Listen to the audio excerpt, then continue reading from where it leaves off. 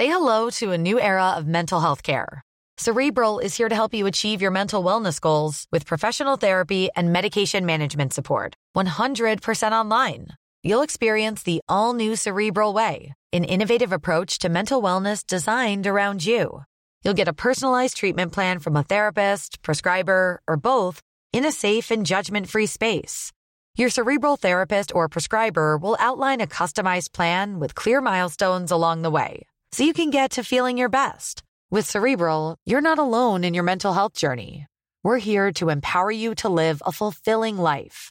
So take that first step towards a brighter future and sign up today at Cerebral.com/podcast and use code ACAST to get 15% off your first month. Offer only valid on monthly plans. Other exclusions may apply. Offer ends July 31st, 2024. See site for details. Acast powers the world's best podcasts. Here's a show that we recommend.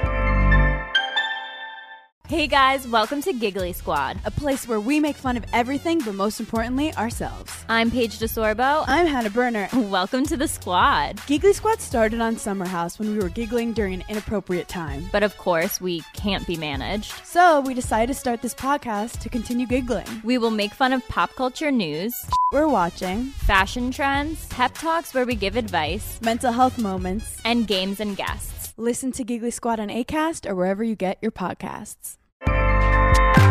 Acast helps creators launch, grow, and monetize their podcasts everywhere. Acast.com. When there are an infinite amount of female struggles, you decide to do a podcast about them.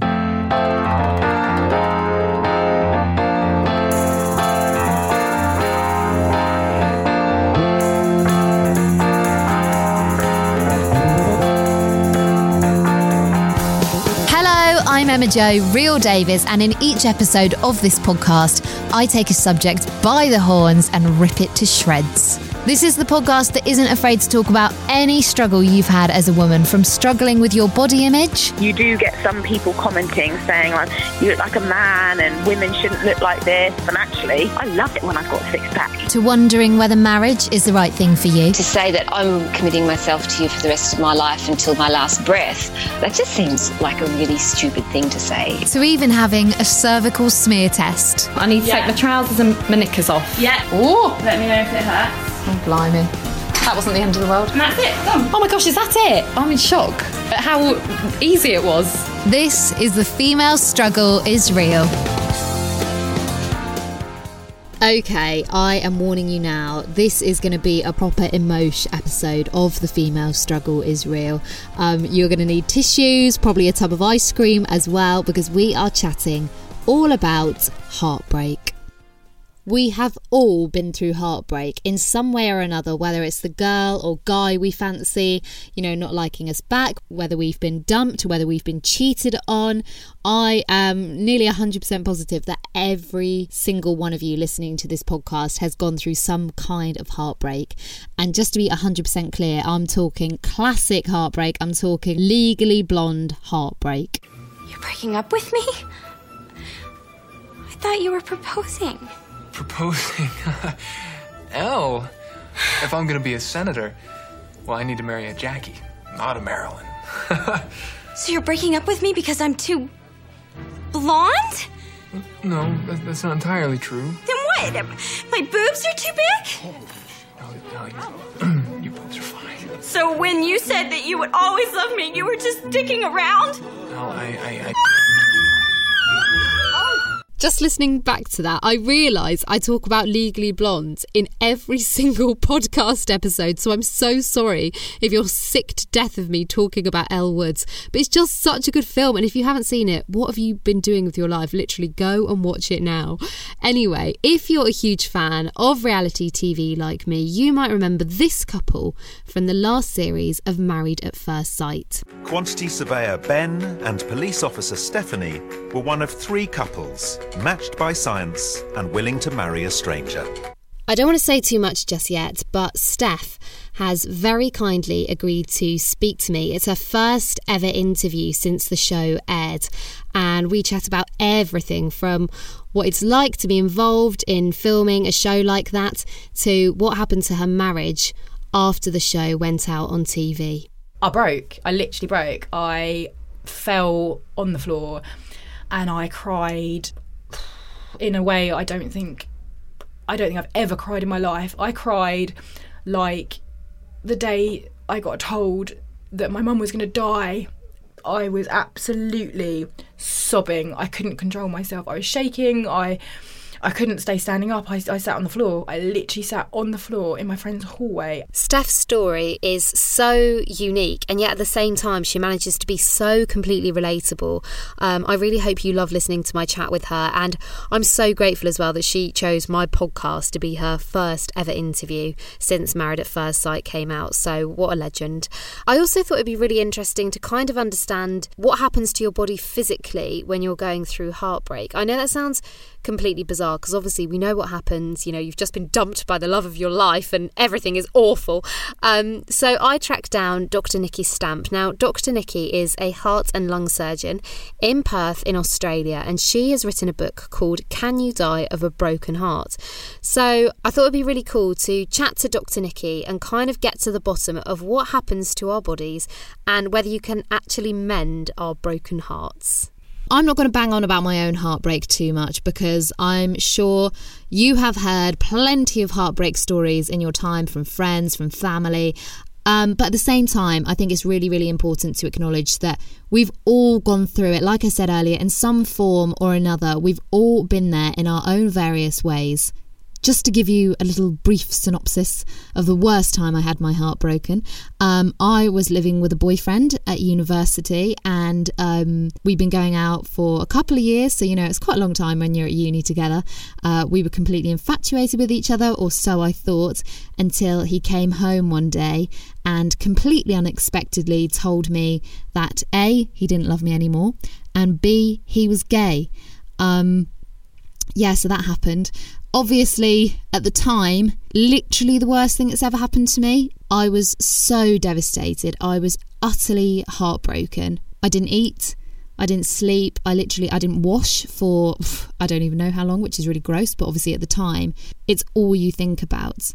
Obviously now I'm able to talk about it in a light-hearted way, and to think about how upset I was now is actually sort of laughable because you can't believe that in that situation you were so debilitated by what had happened. I went to the doctors, I had counselling, I had therapy, everything. It sounds so dramatic, but I genuinely felt like I couldn't carry on. It's so completely bizarre what heartbreak does to you, and I think no matter what the circumstances are, no one else can ever understand the pain you're in. If you're going through some sort of awful heartbreak at the moment, hopefully this podcast might help start the healing process, even if it just, encourages you to have a little cry, to maybe talk to someone, talk to a loved one or a family member.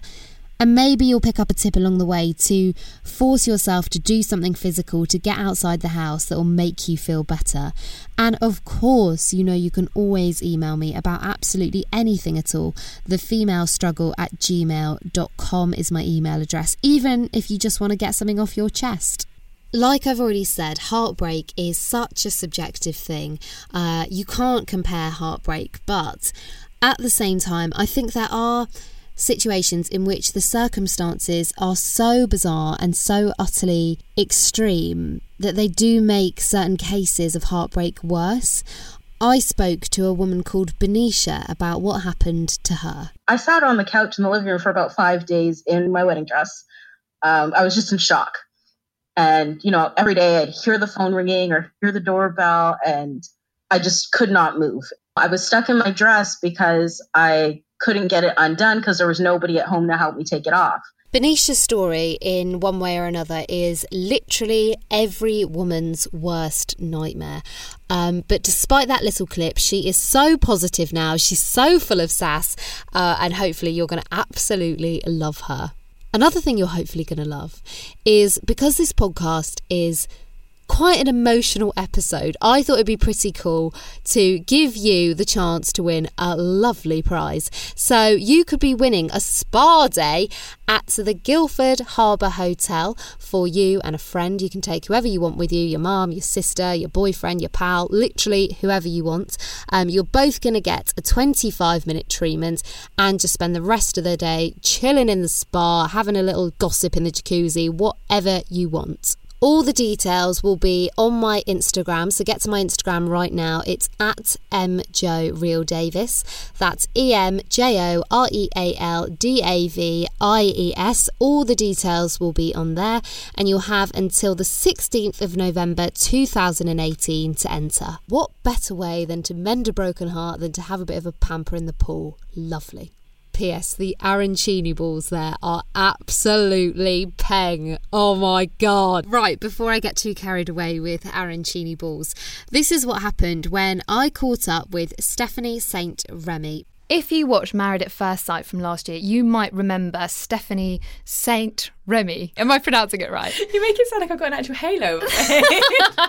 So talk to me about how you kind of got involved with the show and what happened. I was 32 and single, and as any 32-year-old single woman would feel, just having had just awful dating experiences.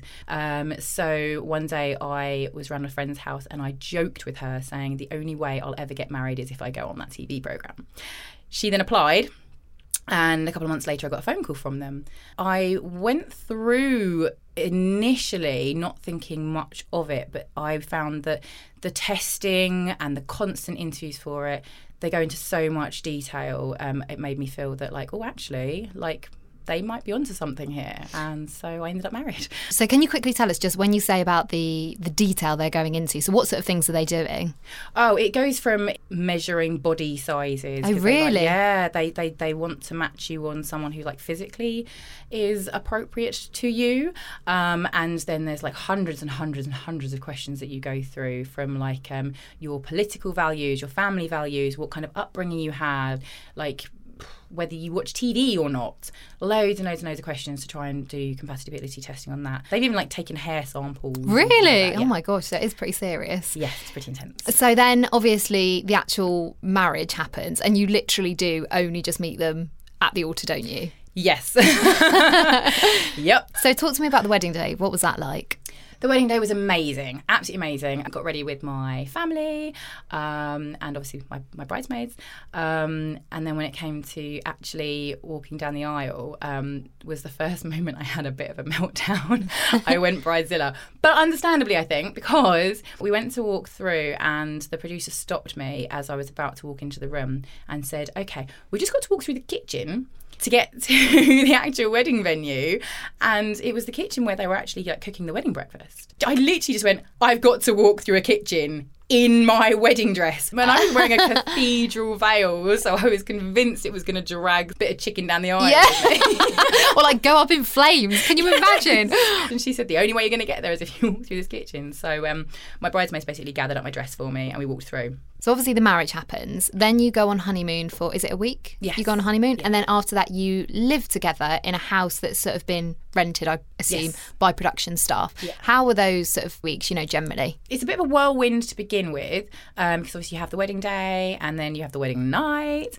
And then the next day you're whisked off on honeymoon, and that was magical. I couldn't have asked for better. And then it came to moving in together, and Ben had a bit of a wobble before we moved in together, and my friends were laughing at me about the whole moving in together thing, because when I broke up with my last boyfriend who I lived with, I said to my friends, I swear, even if I ever get married, my husband is not allowed to live with me. If he wants to live with me, he's going to have to buy the house next door. I hate living with boys.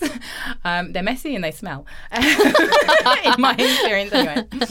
So I was really quite anxious about living together, but I'd already by that point twigged that Ben was more anxious about it than I was. So at this point, obviously, everything's going really, really well. You're kind of getting to know each other more and more. Yeah. And it's very clear to see on the TV show that you did click. We just didn't stop laughing. Of course, yeah.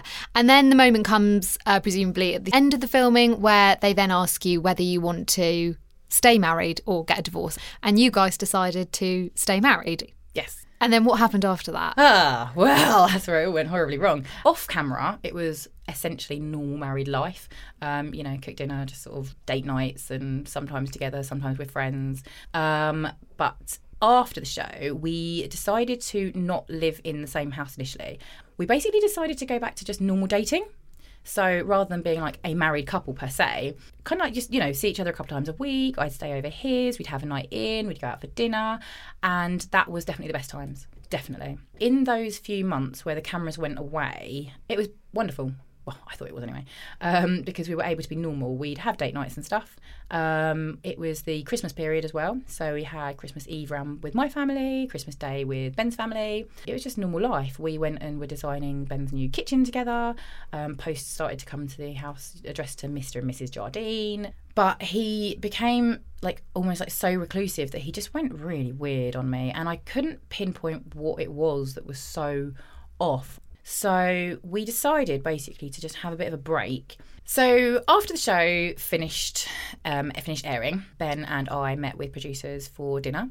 And I was really nervous about this because it was going to be the first time I'd actually seen him. He was lovely and it was all fine.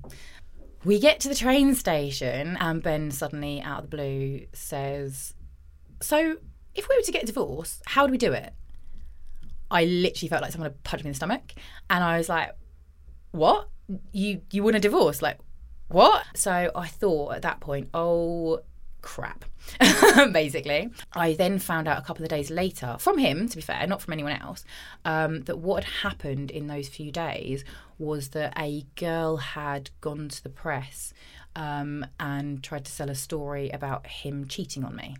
So he made out like his wobble was because it was all about to come out in the press that he was cheating on me and that basically I was going to leave him and it was all going to go wrong. But I obviously told him, no, what is it that she said? I knew some of it couldn't be true. And I believed him, which I now feel like a total mug for, because although some of the stuff that she said wasn't true, obviously I then found out that a lot of stuff she said was true. I had gone to my friend's house for dinner and I was actually in the middle of telling her about all our ups and downs. And then I saw that my phone was going crazy. It would not stop vibrating. There was so many messages coming through and I was like, what's going on here? So I said, hang on a minute. And I got my phone up and I could just see message after message after message of people saying, "I'm so sorry to hear the news. Are you okay?" And I could see that people were sending me links to things. So I opened my phone up and in the sea of everything, I saw a link to an article. And in it said that Ben had announced our divorce on a radio show. And I was like, what? I opened it up and I put on the clip and there was Ben. And he was laughing and joking about me and about us splitting up. The way he was talking about me was all like, oh, poor Steph. Oh, she was so desperate to make it work. It's like, oh, it just ain't there. And if it ain't there, it just ain't there. I broke. I literally broke. I fell on the floor and I cried in a way I don't think I've ever cried in my life. I cried like the day I got told that my mum was going to die. It was properly sobbing. I couldn't control myself. I was shaking. I couldn't stay standing up. I sat on the floor. I literally sat on the floor in my friend's hallway. But I couldn't even speak and tell her what was going on. I just gave her my phone. And by this point, her phone was starting to go as well. Yeah.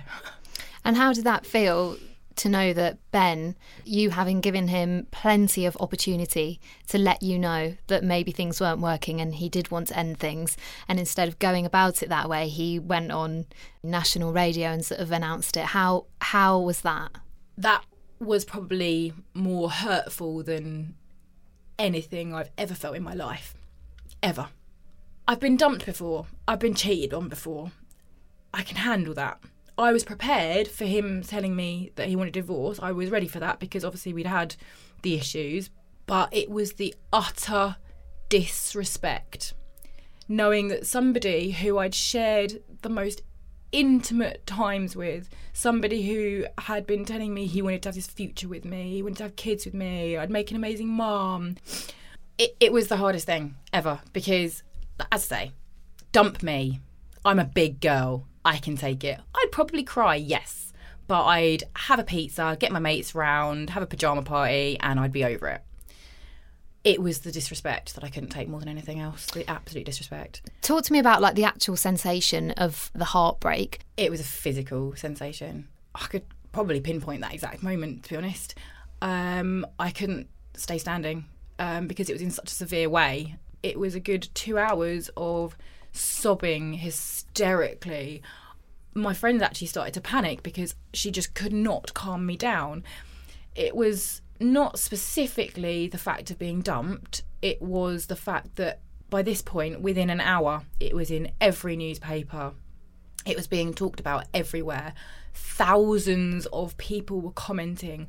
And the things he was saying as well, he was calling me needy and suffocating. And I'm like, I see you twice a week. I very rarely even contacted him. He called me every single day. He called me and had a chat on the phone every single day. And I was like sitting there feeling like, you can check my call register. He calls me, not the other way around. But I just knew that my entire life was about to change for the worse, and there was nothing I could do about it. Of course.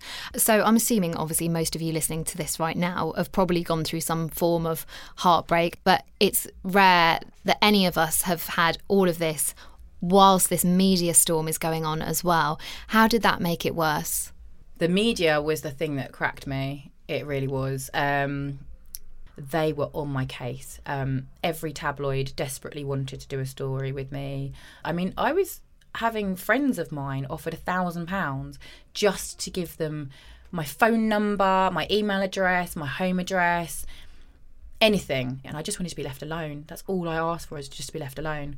I was offered £5,000 by one newspaper to sell my side of the story. That's not cumulative, that's one single article. I immediately was put in a hotel in, at the time, was an undisclosed location by Channel 4 because they were so concerned about the press just turning up.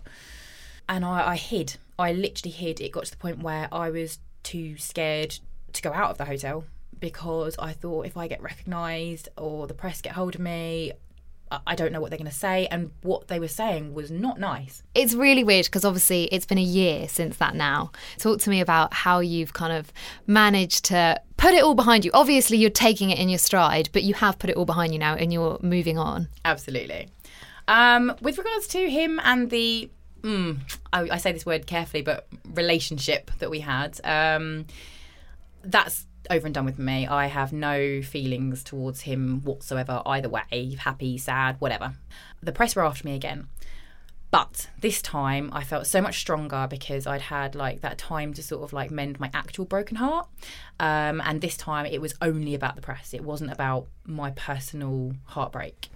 So at this point I was like, no, I'm not going to be quiet about this. I'm going to say my piece. And I opened an Instagram account. And I released my own videos in my own words on there. It wasn't so much for people to see, it was more for me to say.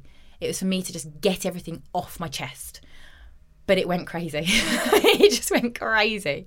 And thousands of people started following and people started commenting and everyone was like, oh my gosh, she speaks and she said her point of view.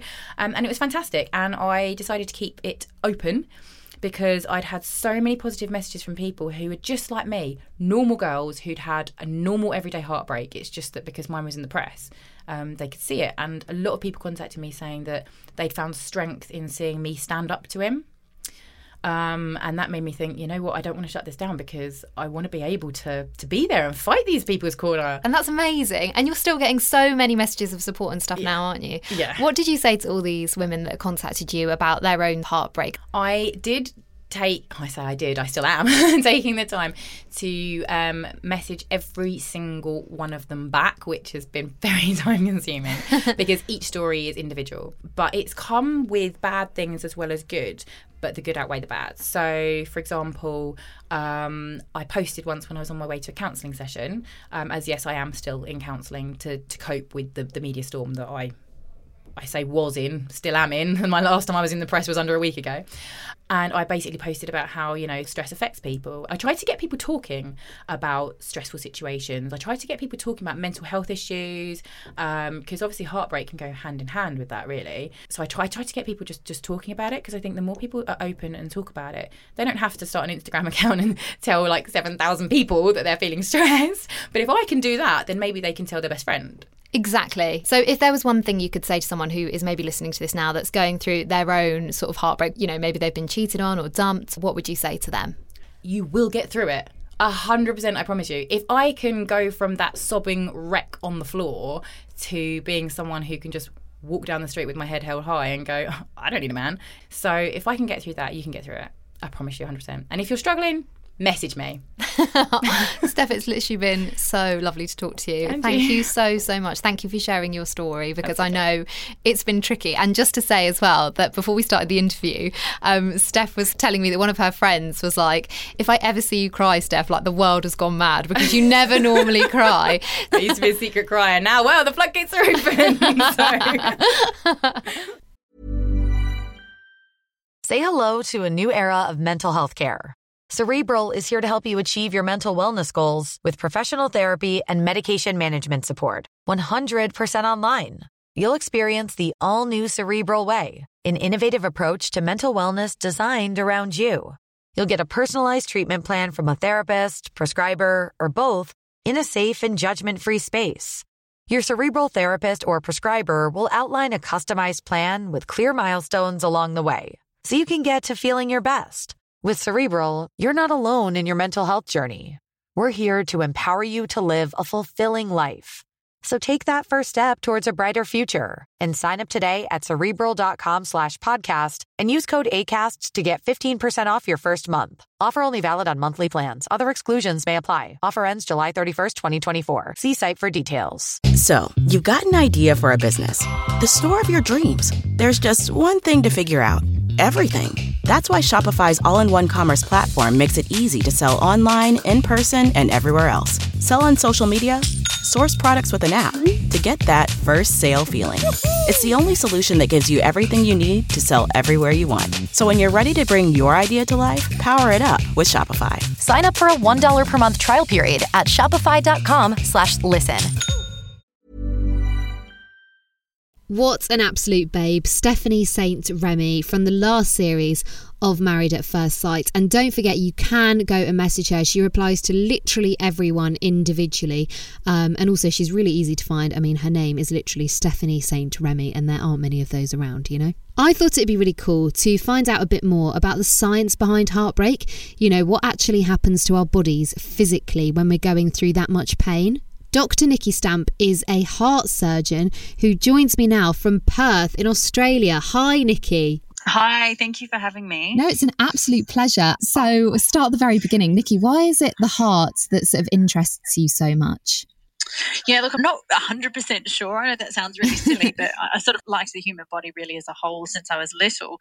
But I used to see a surgeon, an Australian surgeon by the name of Victor Chang, who was working on the more durable mechanical heart so that we didn't need heart transplants anymore. And when he was doing a lot of his work, I was probably about 8 years old.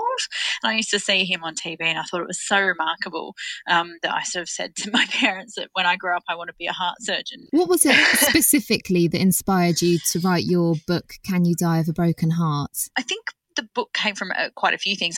And then I realised that there's just so much amazing stuff about our bodies, how they work, how they break, how they repair.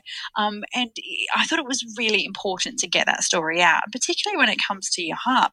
And so I wanted to present people with all of this information that's interesting and amazing and really help them to sort of fall in love with themselves, with their bodies, with their health. And that would therefore inspire them to take really good care of themselves. I really sort of put out the challenge there for people to put me out of a job. I don't know how that that'll go, but worth a try.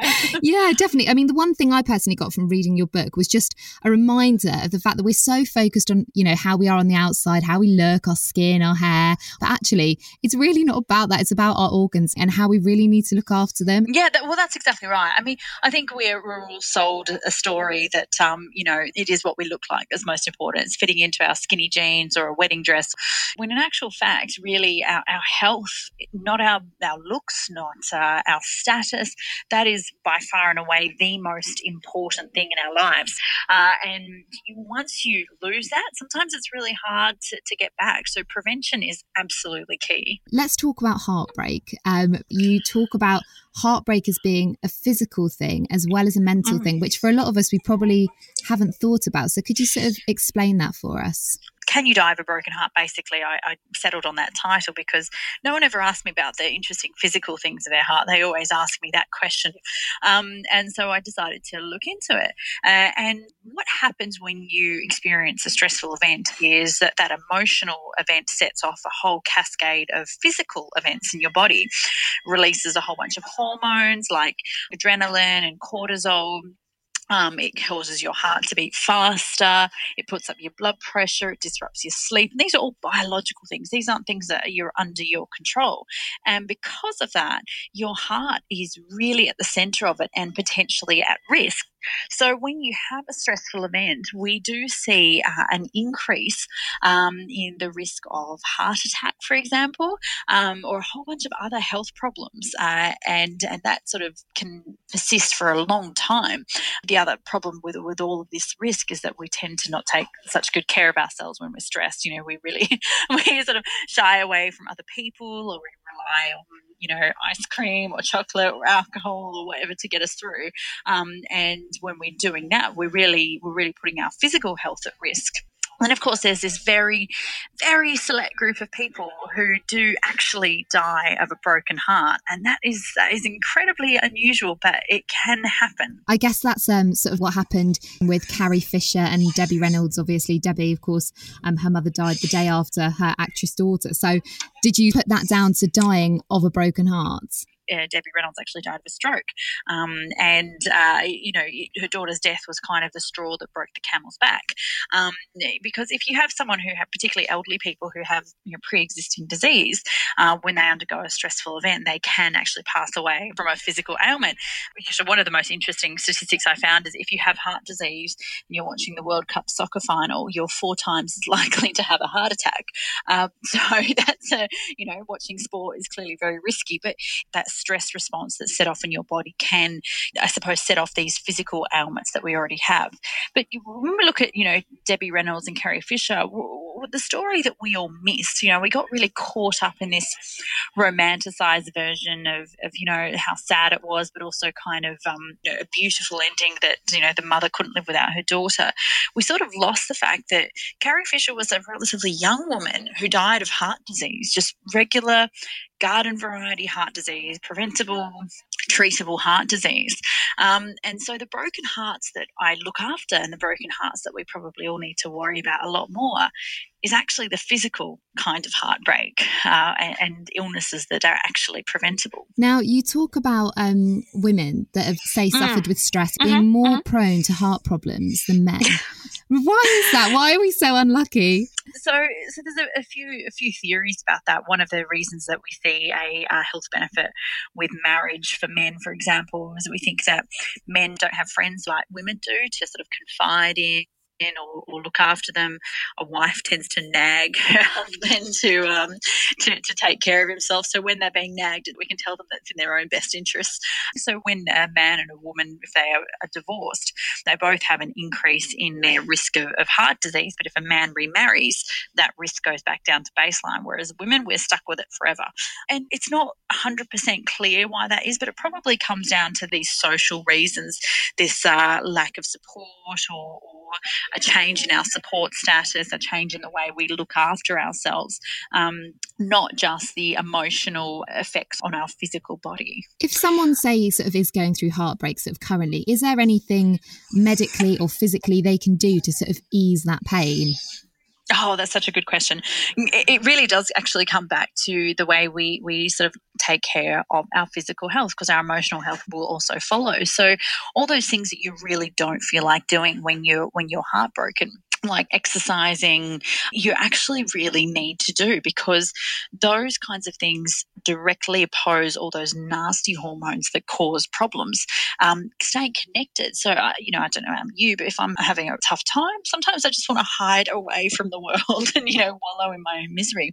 But actual fact, that's probably one of the worst things that you can do for yourself, because that connection, that sense of belonging and being loved and loving someone else actually releases a hormone called oxytocin, which directly opposes all of these stress hormones.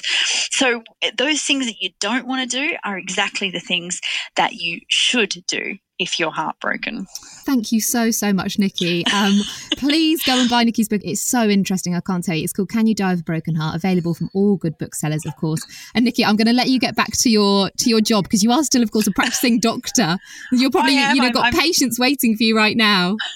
I'm currently sort of sitting away on my ward, but that's okay. Pleasure to talk. So, spread the good word so you don't end up here on my ward. Thank you so much, Nikki. No problems at all.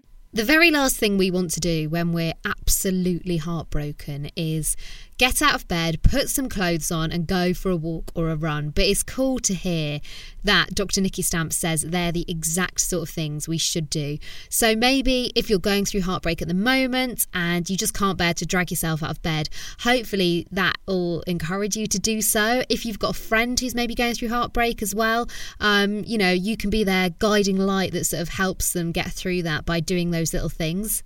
Heartbreak is completely subjective. I remember when I was going through it, yelling at people, "You don't understand!" And obviously my mum and my best friends and my sister did understand. They'd all been through it themselves.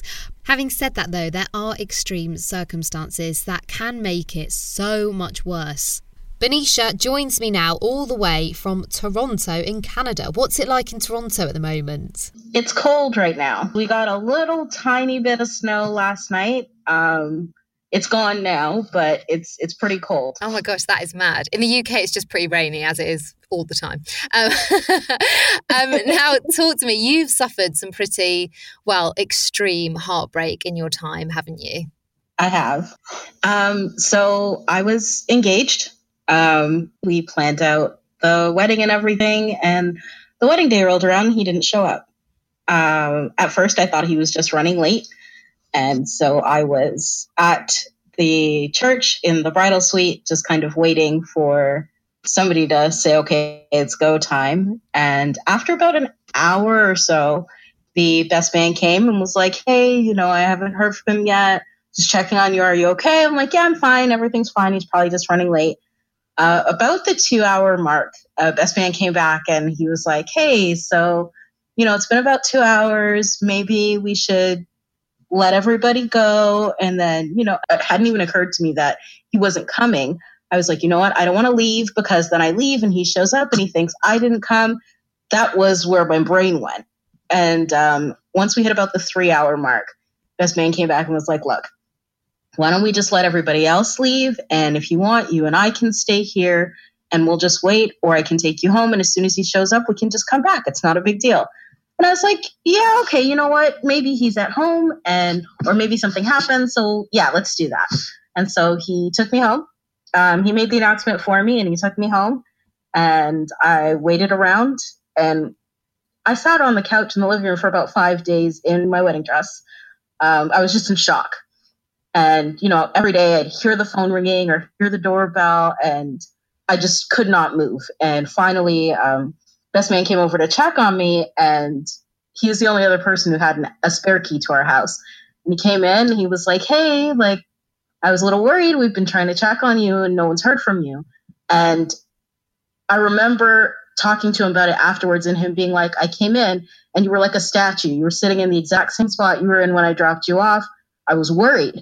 And I said, I was stuck in my dress because I couldn't get it undone because there was nobody at home to help me take it off. And he was like, okay, if you want, I can help you with the zipper.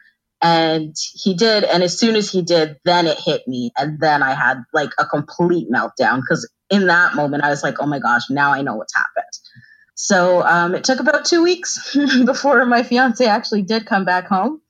And when he did come home, he explained that he knew he wasn't ready. And every day he was like, I got to talk to her today. And before long, so much time had passed, and then the day came. We stayed together for about 2 months after that because it was traumatic for the both of us. And he was still somebody that I cared about, so I wanted to help him through it. And then after that, we split and I moved out. Oh my gosh, I don't even know where to start. I mean, at which point would you say that you realised you were just completely and utterly heartbroken? It was definitely in the moment when I felt the dress getting looser because the zipper was coming down. And I was like, okay, now you have to get out of your dress. You have to take off this makeup. You have to wash your hair. You have to go back to regular life. And it's not anything like you thought it was going to be a week ago. I suppose during those 5 days, would you agree that you were sort of in denial about what had happened? Yeah, I hadn't even processed yet that him not showing up meant that I wasn't getting married and I wasn't even going to be in this relationship anymore. Like, in my head, I was just sitting there like, what could have possibly happened? What could have possibly happened? I wasn't even conscious enough to think to myself, oh my goodness, that maybe something happened to him. It was just, was he late? Did the driver not show up? Maybe he got lost. Like, I was just kind of sitting there like, I don't know what's going on. I don't know anything. Yeah. And I would hear the phone ringing and I'd be like, Bernicia, the phone is ringing. But I wouldn't answer. I wouldn't move. I'd hear the doorbell and be like, Bernicia, there's somebody at the door. And I'm like, nope, still can't move. Physically, I mean, like you just said, you literally couldn't move. How did the sort of heartbreak affect you? It's weird because people always talk about, like, when you fall in love, how you get butterflies. You get butterflies when your heart breaks too. And it's a different kind of butterfly. So for me, I call it the dark butterfly. It feels heavy, like a sinking feeling. So everything that reminded me of him that I encountered gave me those dark butterflies where it was like, oh, I feel literally sick to my stomach. I am tired all the time. I just want to cry all the time. I don't want to get out of bed. And when I get out of bed, I can't wait to get back into bed because I don't want to talk to people. Because then you go through a period where everyone's like, oh, how is so-and-so? And you're like, now I have to say that we broke up. And then everybody's next question is, oh my gosh, what happened? And then you end up telling the story and it's, oh my gosh, I can't believe it. And you almost have to relive that moment every single time you tell somebody what happened to you. And it's one of those situations too, where even when you've made progress in terms of healing, for the person who's hearing about it for the first time, it's brand new to them. So they're not really cognizant of the fact that maybe you've made some progress and you've gotten past certain parts of what's happened to you. And they're like, oh my gosh, are you okay? And you're like, well, I was okay. And then here we are. Like, I thought I was past that, but now you want to relive it. So I guess I'll relive it with you. Now, one of the worst things I personally think about heartbreak is when it's drawn out over a period of time, which obviously, in a way, it was for you, staying with your ex for those 2 months after that awful day. Can you talk to me about the phases of heartbreak? It starts off with you kind of being in denial and being a little bit desperate to try to find a really quick way to fix it. I know for me, the big thing was, okay, how do I fast forward to the part where I'm okay? And you start to panic when you realize, wait a minute, so this isn't going to be a quick fix. Like, I can't fix this easily. I've likened breakups and how you feel through them and how you feel through heartbreak to the stages of grief, because you are mourning a loss. So I had that moment where I was in complete and utter denial. And I had that moment where it was like, okay, maybe I can try to negotiate. And for me, negotiating meant praying and being like, okay, I promise I'll be better. I'll do this if God, you fix this problem and I can just get back to my life the way that it was before. So this doesn't hurt anymore. Eventually you get to the point where you accept it, where you're like, okay, you know what? It's sad, but it's over. And if I accept that now, then I can start working on feeling better about the fact that it's over. It took going through heartbreak more than once for me to kind of navigate how to get through it and how to get over it and still be okay on the other end. And that's something that I've been sharing online with people for a while because I know how difficult it was to get there. Did you do anything where you kind of forced yourself to get out of the heartbreak? You know, was there a moment, for example, where you were just sat on the sofa feeling like utterly miserable, but you forced yourself to sort of get up and do something? I cut off all my hair. Really? I did. I was sitting on the couch on a day like I usually do. And I said, you know what? I got to do something. And I made an appointment to see my stylist. I was like, it's an emergency. I have to come see you. And she was like, okay, come through. And I went and I was like, cut it off. And she was like, cut off what? I'm like, my hair. My hair was just past my shoulders. And I wanted it cut really short like Halle Berry. And she's like, are you sure? And there were other people in the salon who were like, no. Like, are you sure? Maybe we should talk about this. I'm like, just cut it off. And the whole process, like the cut and style and everything, was about 2 hours. And with the exception of walking from the chair to the sink to get my hair washed, I kept my eyes closed the entire time. And I just spent the entire time that she was cutting and styling, just sitting and reflecting and just being like, okay, you're cutting off your hair. So this is really a start over for you. And here's what you need to be mindful of going forward for yourself. Not necessarily, here's the kind of guy you have to be careful of. It was just kind of a stop getting lost in your relationship so that when you come out on the other end, you have no idea who you are. And I talked to somebody about that last week where I was like, they were like, oh, well, if somebody that you were in love with asked you to change, would you change for them? And I said, well, habits, sure, but changing who you are fundamentally doesn't make any sense because heaven forbid if that relationship ends, the only person you're going to be left with is you. And if you've changed yourself into somebody that you don't know, then you're going to be left with a stranger. And you want support of people that you know. And how can you even ask other people for support when you're stuck with somebody that you don't even know yourself? I love that, through your heartbreak, you basically, like you say, it is like a grief and you almost lost a part of you. So your kind of solution was, do you know what? I'm going to lose another part of me. I'm just going to cut off all my hair. I just love that. I think that's absolutely amazing. It worked out really well. I mean, the haircut was cute. That's so good. I'm so pleased. I can't wait to see a pic. So obviously one of the other great things about coming out of heartbreak is being able to talk about it like you are now. I mean, the fact that you've just told me about that instant and you sound completely emotionless is just so great. Maybe you're listening right now and you've just gone through the worst breakup ever. You will get through it. Absolutely. Absolutely. I know it's one of those things where in that moment, it never feels like it's going to be better. And people are like, oh, it gets better. And you're like, it absolutely doesn't. I am just going to die this way. It's like, I never try to minimize how people are feeling in their moment.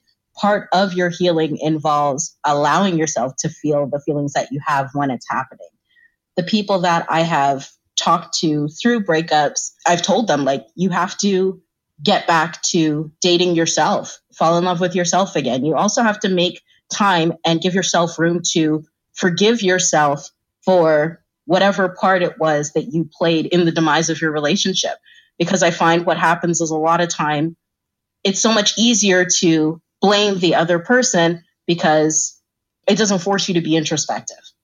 And when you look at yourself, you're like, man, okay, these things were wrong with me. You want it to be something outward so that you're like, okay, well, I can find a plan and I can fix it and everything will be fine. Doing the work on yourself for yourself is hard work and nobody ever wants to do that. But when you do it, you come out so much better and you learn so much about yourself that it makes it easier for you in the future to handle and even recognize a similar situation. Do you dread going through heartbreak again in the future? I do. And I have been through it again. I might even dare say that it was worse after that. But, and it's hard and it's scary, but the trade-off for the moments that you are happy and the things you learn about yourself in your happy times, I think it kind of balances out. One thing that I've kind of started looking at when I date now and in the couple of relationships I've had since then is when it's over, I'm grateful that I'm like, oh, so I'm still capable of those kind of feelings. I can fall in love again. Because when you get your heart broken, you're like, I don't ever want to fall in love again. I don't have any more feelings left. And then you fall in love with somebody and you're like, oh, okay, so I'm not broken. I can do this. So true. And I think hearing your story especially will help so many people get through it as well, because, you know, there are extremes to heartbreak and yours is a pretty extreme story. So thank you so much, Benicia, for telling us your story all the way from Canada as well. No problem. I'm glad I could help. What a queen. Oh, I love Benicia. She was just so open and honest about her heartbreak. And I love that story about her getting her hair cut. Sometimes psychologically, it just takes one action like that for you to think, do you know what? From now on, this is going to be the rest of my life. I'm going to get out of this miserable phase. I'm going to get dressed. I'm going to leave the house and I'm going to do something that's going to make me feel good. And obviously for Benicia, that was getting her hair cut. But really, it could be anything. She's so cool and so lovely to end on a positive as well. If you're going through heartbreak at the moment, I hope this has made you feel just a tiny bit better. Please do email me as well if you want to talk about anything at all. My email is thefemalestruggle@gmail.com. And don't forget to enter my fabulous giveaway where you could be winning that lovely spa day at the Guildford Harbour Hotel for 2 people with treatments included. I'll spoil ya, I do. All the details will be on my Instagram. I'm not going to spell it again, but it is @mjorealdavis. As always, thank you for listening. You know it means the world to me. If you share it, brownie points. If you tell a friend, brownie points. If you send me a message saying you've listened, brownie points. Thank you so much, and I'll see you at the next episode of The Female Struggle is Real.